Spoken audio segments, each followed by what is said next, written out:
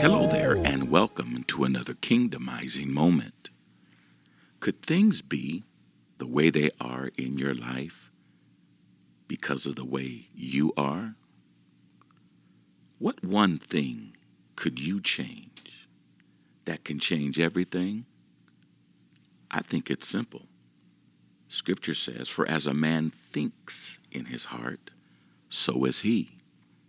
So if you want to change something, change the way you think.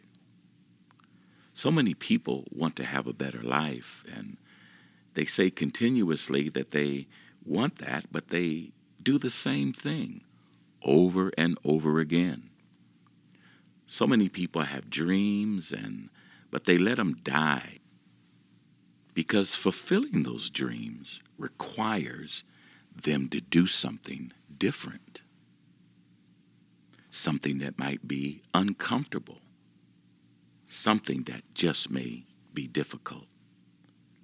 And it might mean that they have to walk away from some things that have provided security in the past, such as a job, because it paid the bills.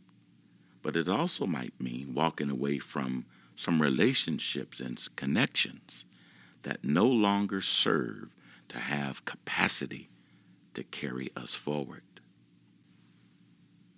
You've come too far to let your today sabotage what you're able to do tomorrow. You got to be capable and able to refuse to let your destiny be overturned by something that happened in the past. I believe that you could think yourself to be happy. You could think yourself to be out of debt. You could think yourself out of depression. You can begin to think yourself walking in a new geographic space. You could think yourself to making more money than you have ever made in your life. You got to begin to think about those things that you could do through Christ, who strengthens you. Napoleon Hill pointed out that in terms of our thoughts becoming physical realities, that there are no differences between destructive thoughts and constructive thoughts, between negative thoughts and positive thoughts.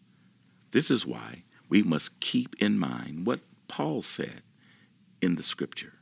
Whatever is true, whatever is honorable, whatever is worthy of respect, whatever is right and can be confirmed by truth, whatever is pure, whatever is wholesome, whatever is lovely, whatever brings peace, whatever is admirable and of good report, think on these things.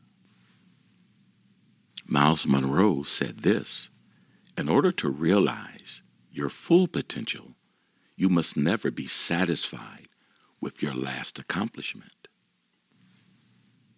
Warren Wiersbe says, nothing paralyzes our life like an attitude that things will just never change. We need to remind ourselves that our Creator can change anything. You see, outlook determines outcome. And if we only see the problems, we will be defeated. But if we see the possibilities in the problems, we will have victory. And you've been listening to another kingdomizing moment.